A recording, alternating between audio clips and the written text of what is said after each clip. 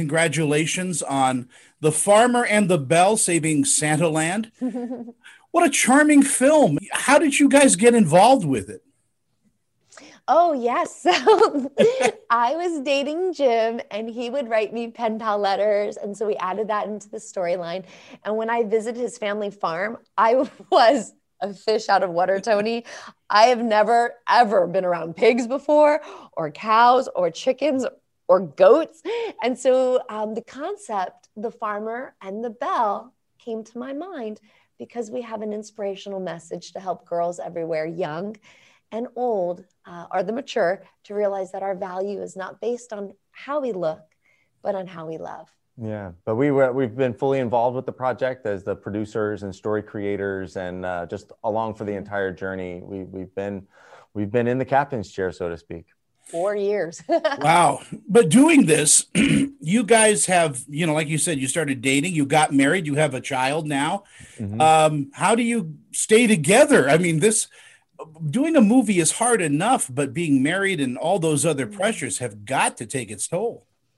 Yeah. Well, we have 2 babies. We have our little baby James, who's 2.5 months, and then we have our baby, the Farmer and the Belle. Yeah, so we've been at the journey of being in the entertainment business together while dating, and then now married. We've just had a good foundation, and we communicate, and and part of that is just being open and honest with each other, and getting through our differences, and understanding what the high points of what one can bring to the table and what the other can bring, and just being able to uplift those things in each other and encourage them and just stay through it. And now we've had our moments, but we always get through them because we have a common goal. And that common goal is to try and impact lives and try and combat some of the lies that the fashion world and the glitz and glamour and all of those things are not important for young women to focus on as how they get their value, but that it comes from within, and it comes from how they serve others and using their gifts to serve others. And that's the message we wanted to send out. I'll have the big, wild, creative idea, like having a horse in a pink onesie wearing heels in the middle of Manhattan,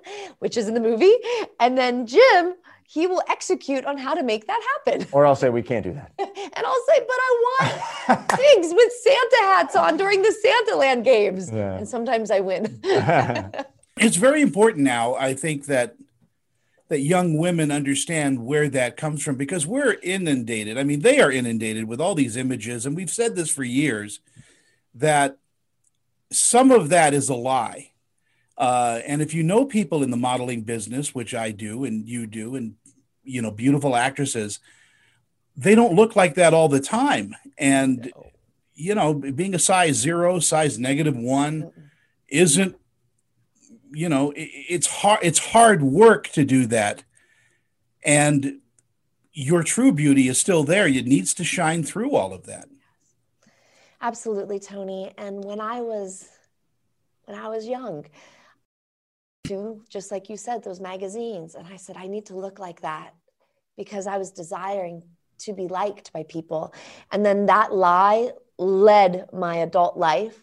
And I started to research with psychologists, how do we overcome that lie?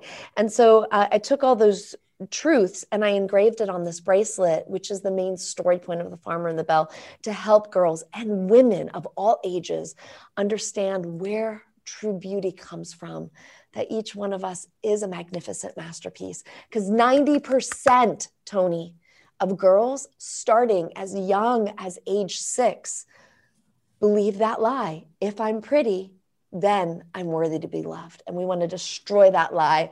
And that's why we put this story in a fun Christmas movie, The Farmer and the Belle. And Jim, how as men can we help women understand what true beauty is?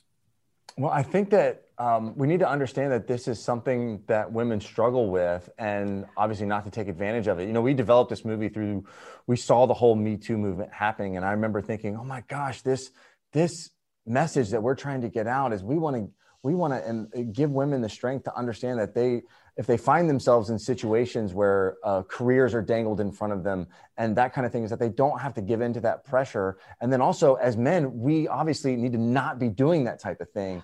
And it's so heartbreaking to hear the predatory behavior of men in the workplace. And I think the important thing for men to understand, and what I want to continue to understand, is that the value that women have, we can't give it to them. It's already there. So what our job is to do is to encourage that value. We want to uplift that value. We want to elevate that value. We want to showcase that value. But what we can't do is give it to them. And I think that sometimes women might get confused by what a man can do for her as love, and men taking advantage of understanding that women desire that. It's just a terrible thing to do. So we can't give something to somebody that has been with them for their entire lives. We can only encourage it and uplift it.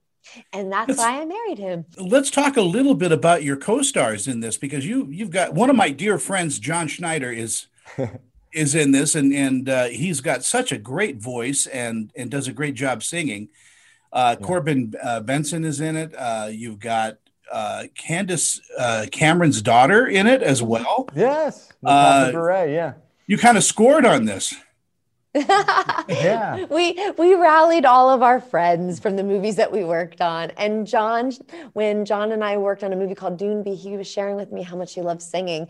And so I had this vision of having this big concert scene where he would be up there singing, and he sings Holly Jolly Christmas and another song from his album with Becca Shea. And guys, I tell you, if you're a John Schneider fan, your heart's going to be like, he's Charmalicious, because he plays himself. And it's just a blast. Yeah, it was a joy to have Livy Birch, who's just a star in the making. This was her first feature film, and since then she's already been booking other roles, which has been great. And like you said, Natasha came on board, and she really loved the message of the movie, which is one of the reasons why she did it, which was fantastic. My niece plays my daughter, the young lady you see right there. So what better way to bring a movie together? And then Roxanne Mims, Henry Cho. It was a great, we had a great time on set. And Sandra Lafferty, she was great. She's from Walk the Line and Hunger Games. She plays Grammy, and she warms your heart.